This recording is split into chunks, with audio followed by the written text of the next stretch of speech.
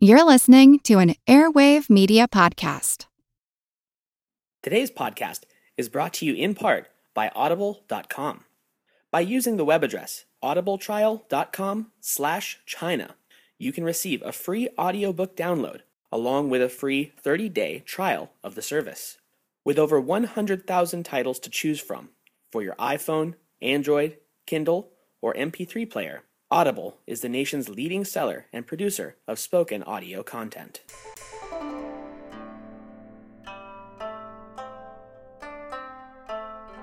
Hello, and welcome to the History of China. Episode 16, Qin's Reformation and Ascendancy. Last time, we went over the splitting of the once hegemonic state of Jin into three states, Zhou, Han, and Wei. This time, we'll be going over the early states of the three Jins' interactions with one another as separate entities, before launching into the real player of the Warring States period, Qin. Before that, though, a bit of an explanation. I neglected last time to mention that I would be traveling to my wife's hometown for Qingmingjie, literally meaning pure brightness holiday, but more accurately translated as All Souls Day, or more popularly, Tomb Sweeping Festival. It is observed on April 4th or 5th of the year, and as the name implies, it is the annual event in which family from all over the country are recalled to their ancestral homes in order to clean away overgrowth, dust, dirt, and general disrepair from their family tombs. These are, unlike flat Western cemeteries, overwhelmingly situated on the mountainsides, with many generations' ashes and or remains interred within. Further, according to Chinese folk and Taoist beliefs, it is the time to make offerings and sacrifices to the venerated ancestors, including a ritual meal of their favorite foods, memorial candles burnt, incense, and prayer effigies of money burnt for use in heaven. I managed to take a few pictures of the goings-on for my own family, and will be posting them on thehistoryofchina.wordpress.com in this episode's companion post.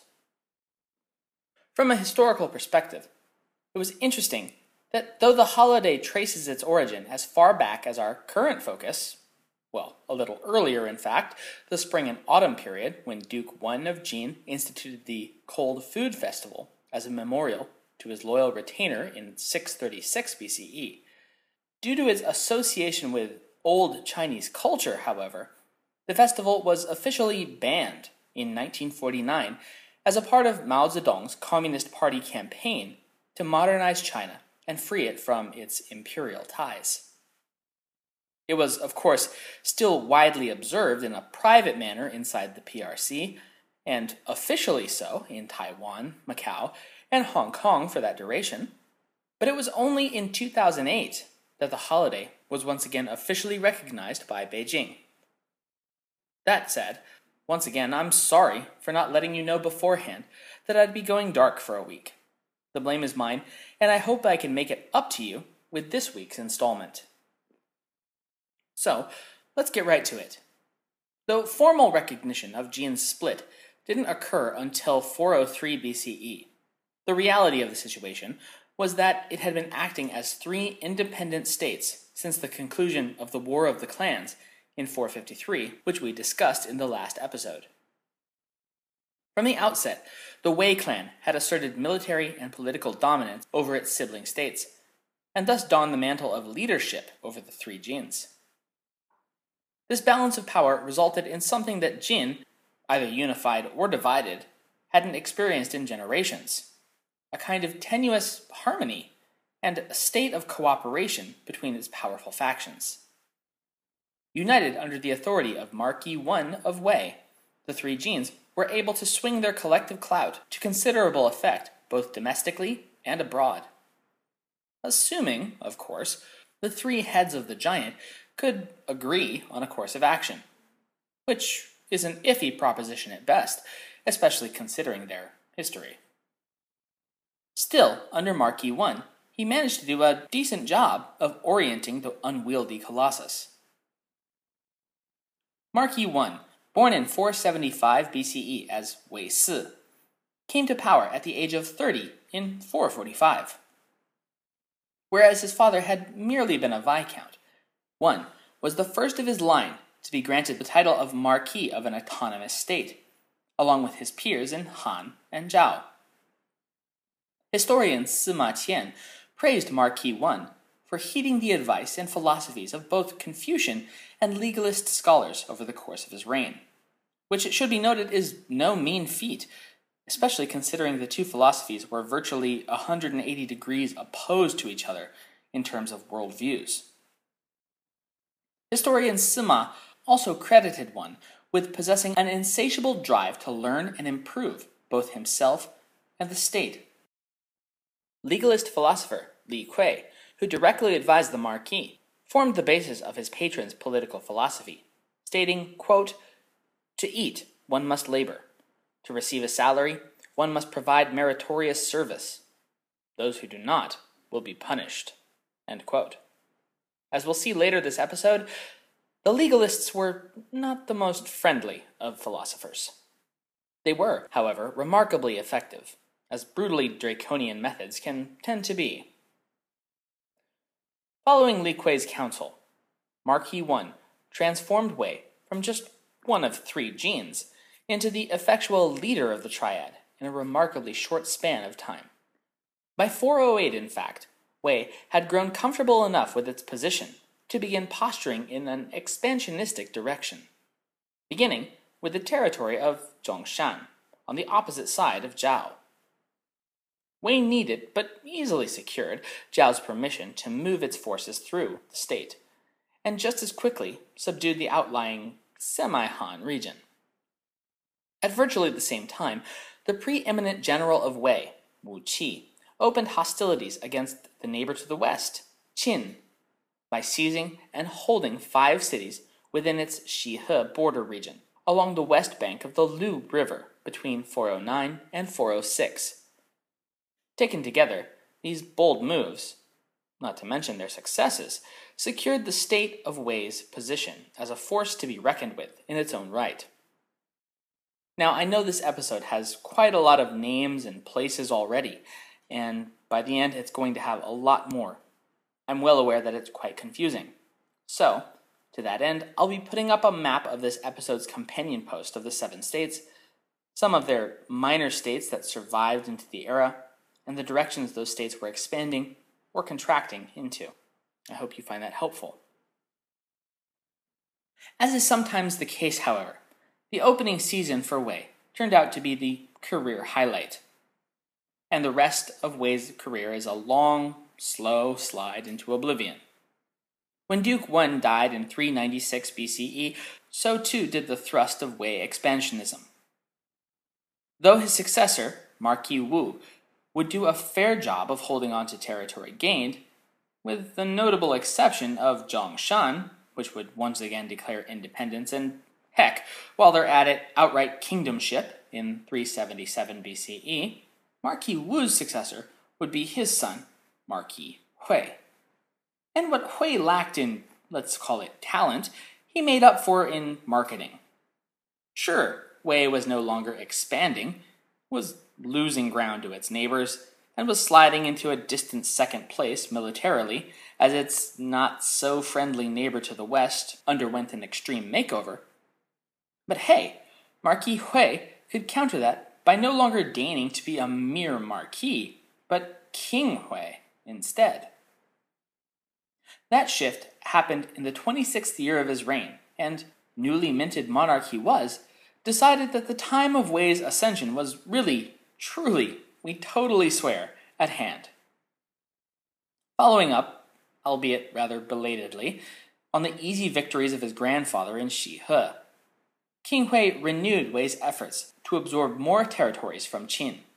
After all, said King Hui's intelligence, most of Qin was a desolate wilderness, devoid of population centers, uncharted, and what settlements there were, backwaters. Their military and political systems, if they could be called something so organized, were laughable. Thus, such information in hand, in 364 BCE, King Hui entered into a pact with his sibling state, Han, to invade and conquer the easternmost portions of Qin and divide them amongst themselves. There was just one minor hiccup to this foolproof plan, which was Qin was no longer the weak and unpopulated backwater from Grandpa One's golden years, and was no longer willing to be anybody's whipping boy. 60 years old at the time of Wei and Han's invasion, Duke Xiao of Qin was more than ready for the attack. He had spent his 20 years on the throne overhauling Qin society, military, and politics, and modernizing the state. He had outlawed the practice of human sacrifice. Slaves being sent to the afterlife with their master was still a fairly common occurrence in much of pre-imperial China. He also divided his states into bureaucratic areas of control for better management, and, of course, had spared no expense in beefing up the Qin military. And so, when the Wei declaration of war arrived in Qin, Duke Xiao mobilized his army to confront the invaders. The two forces would clash on the arid, windswept plains of Shimen, on the southern border of modern Shanxi. Details of the resulting battle are disappointingly sparse, but what is clear from the accounts of Sima Qian is that Qin absolutely wiped the floor with Wei and Han's combined military. He cites the death toll at more than 60,000 men for the Wei army alone. The king of Wei, suffice it to say, took the hint, recalled whatever was left of his thoroughly battered army, and sent messages of congratulations and surrender to the Duke of Qin. He was then forced to grit his teeth in silence as his foe declared Qin the new hegemon of China. Duke Xian, however, would not have an especially long time to enjoy the spoils of victory, as just 2 years after crushing the Wei army as he did, he left the throne of Qin to his 21-year-old son, Prince Ying Shuliang, who would become Duke Xiao of Qin in 361 BCE. In spite of his father's ample accomplishments, Xiao was not content to simply ride the coattails of his predecessor's successes, and sought a way to further reform and improve Qin's standing in the empire. To that end, he put out a call for statesmen and philosophers from across the empire to come and use their ideas and talents to transform Qin into a cutting-edge power. He was, in effect, offering the myriad schools of political theory a sandbox to build their dreams. Assuming, of course, they convinced Duke Xiao that their plan was the right one. In addition, for improving and strengthening his state, Zhou offered them high titles and lands. And respond the philosophers of the age did. Quickly, Duke Xiao heard and then dismissed the overtures of Confucianists, Taoists, and many of the other 100 schools of thought. It was only when a man named Wei Yang, though history would remember him as Shan Yang, gained an audience with the Duke and discussed his vision based on the legalist school, a vision of unwavering rule of law, strict social order, and enforced absolute authority of the state above all else, that Duke Xiao's ears pricked up. Over the course of several more audiences, Shan Yang won over the man who would be his patron, and over the strenuous objections of Xiao's court officials. He was immediately employed and empowered to enact his glorious vision. The Duke's officials had raised such strong objections for a number of reasons, all of them based around their own self-interest and changes to the status quo. In 356 BCE, their worst fears were confirmed when Yang enacted his first of 2 waves of reform. And let's be clear, calling these changes reform is an understatement.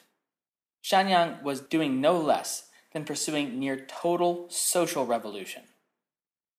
A legal code was introduced based on the canon of laws by Yang's contemporary, Li Kui.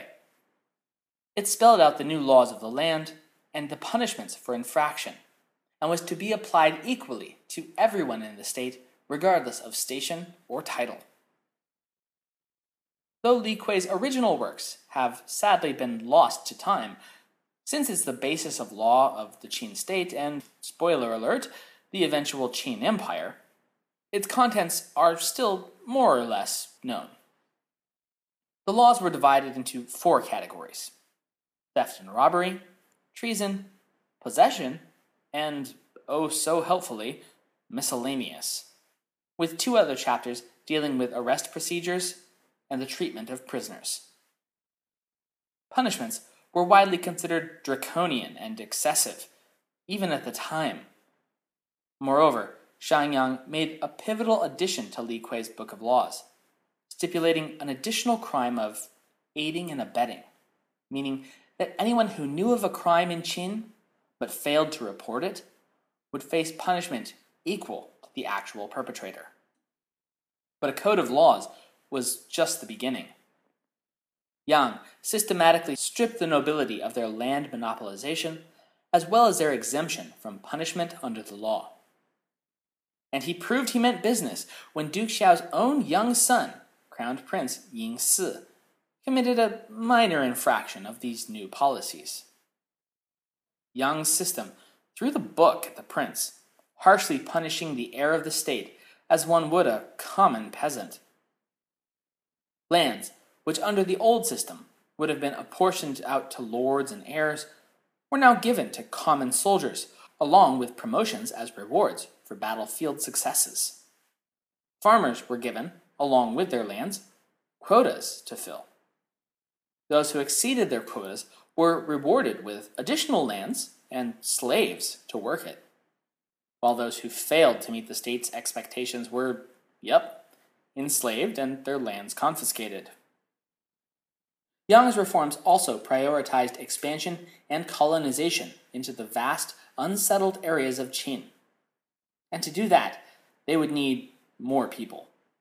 A lot more people.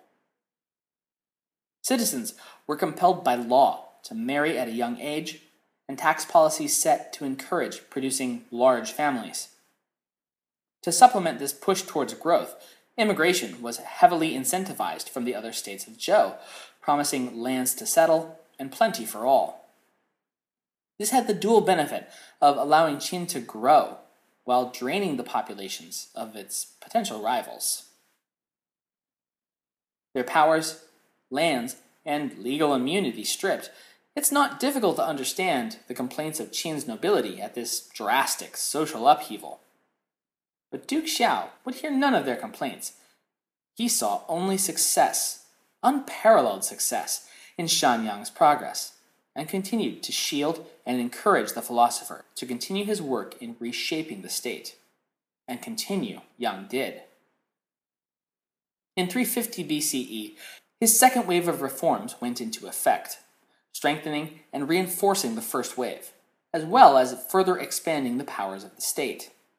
Still ravenous for population, for the rapidly expanding state to expand even further, prisoners were now offered to have their sentences commuted if they agreed to colonize far-flung areas of the state. Familial clans were broken up into their nuclear units to be dispersed, along with their power, by double taxation on households harboring more than one adult son. The powers of the nobility were further infringed on when their right to inherit titles and lands through blood was abolished.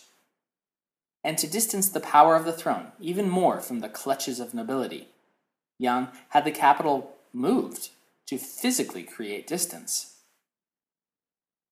Rapid expansionism and political centralization of power were Yang and Xiao's goal, and draconian social upheaval the method. Whatever else it may have been, it was undoubtedly effective.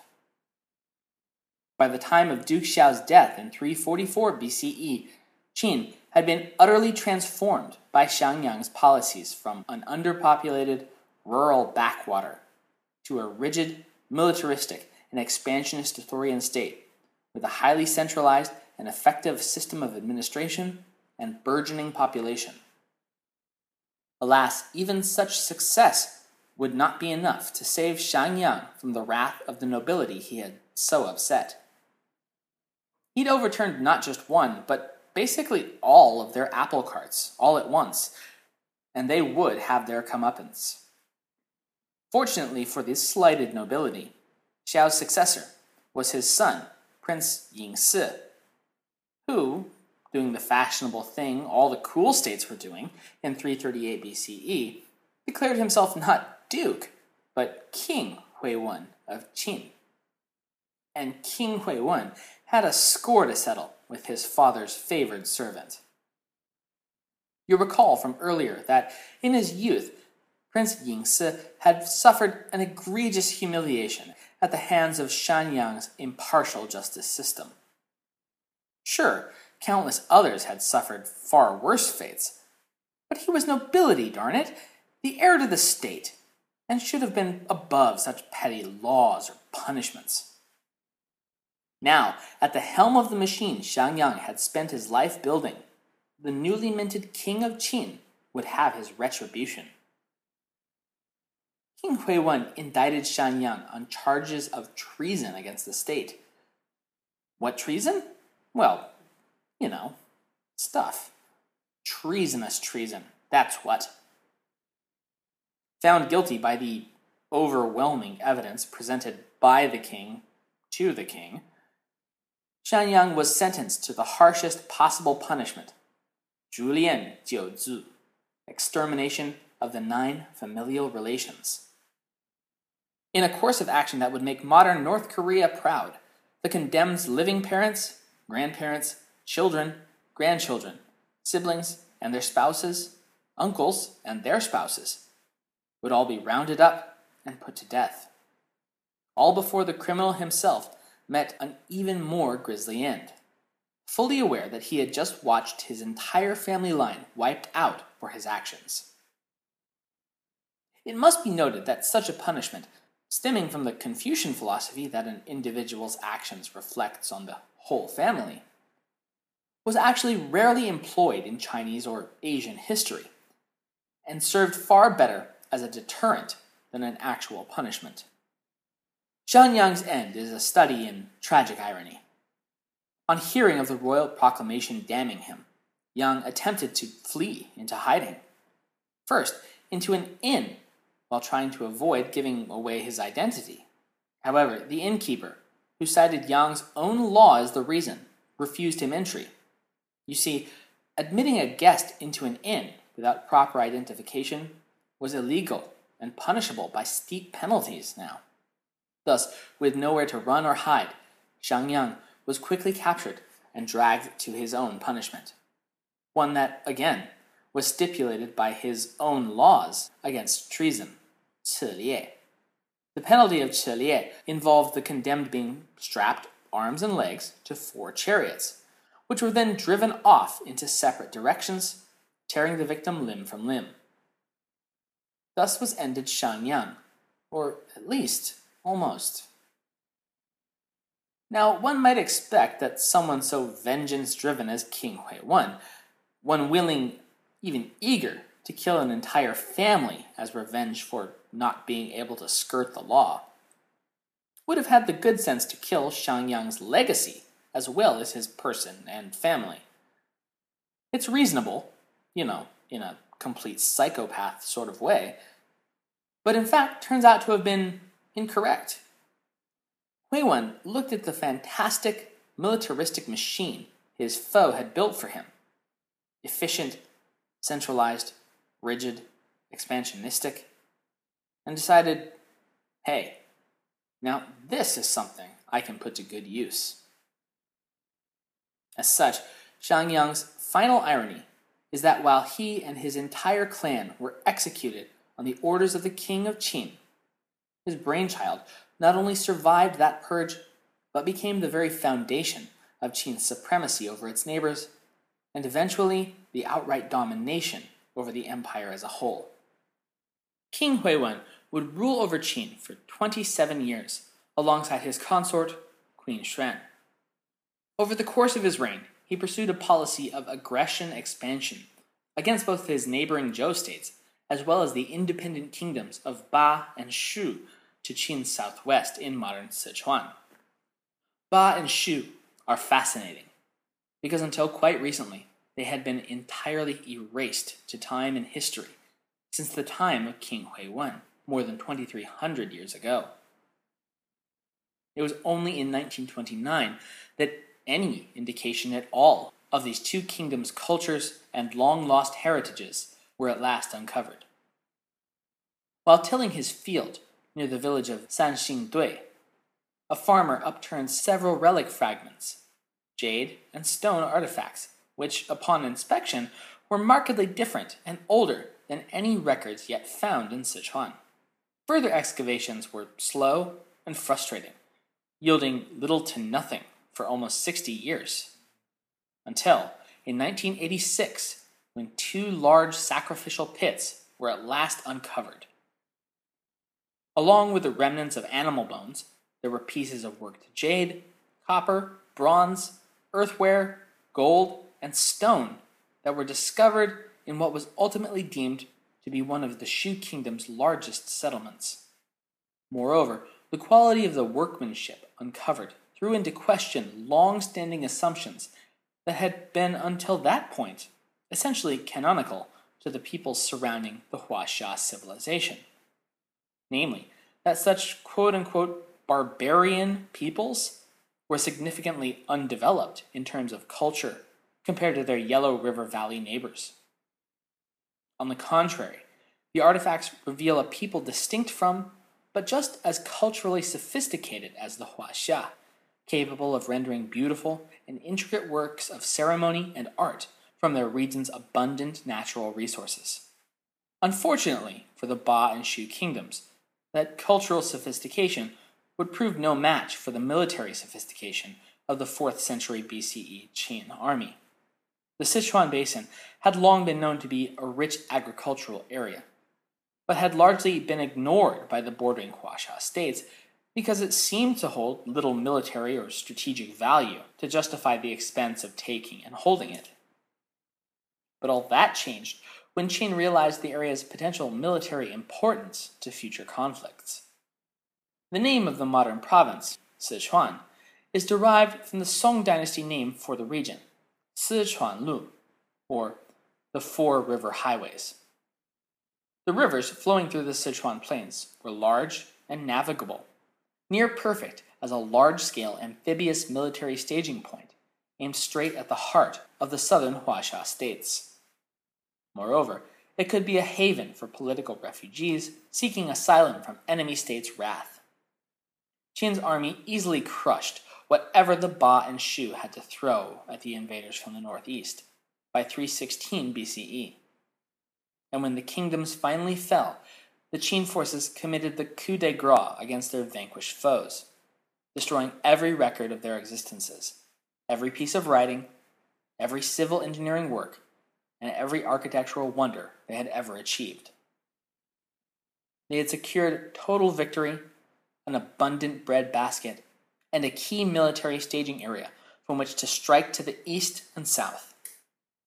Positioned as such, Qin would once again turn its attention and expansionistic impulses toward its quarrelsome neighbors in the Yellow River Valley.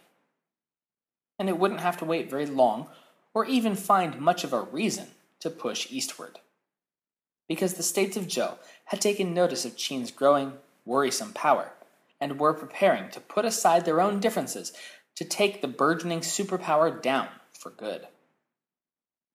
Next time, the states of Zhao, Wei, Han, Yan, and Chu form a series of complex and often conflicting alliances to check Qin's power before it consumes them all.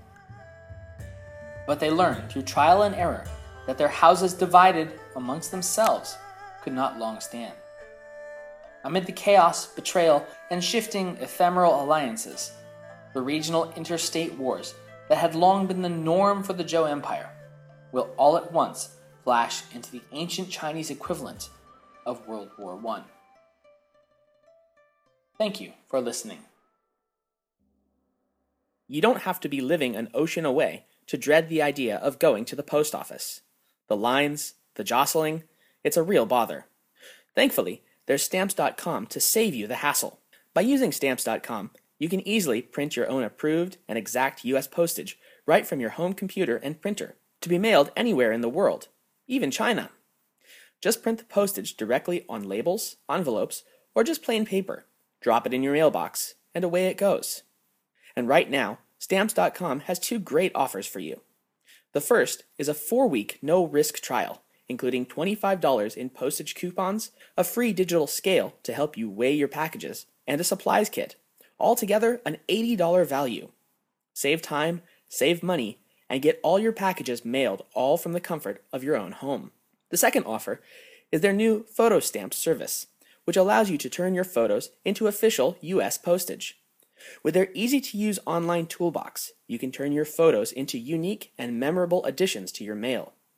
Photo stamps are perfect for special occasions like wedding invitations, baby announcements, birthdays, graduations, or any occasion worth making memorable. Just go to www.stamps.com, click on the microphone on the top right of the page, and let them know that you heard about their great service from the History of China.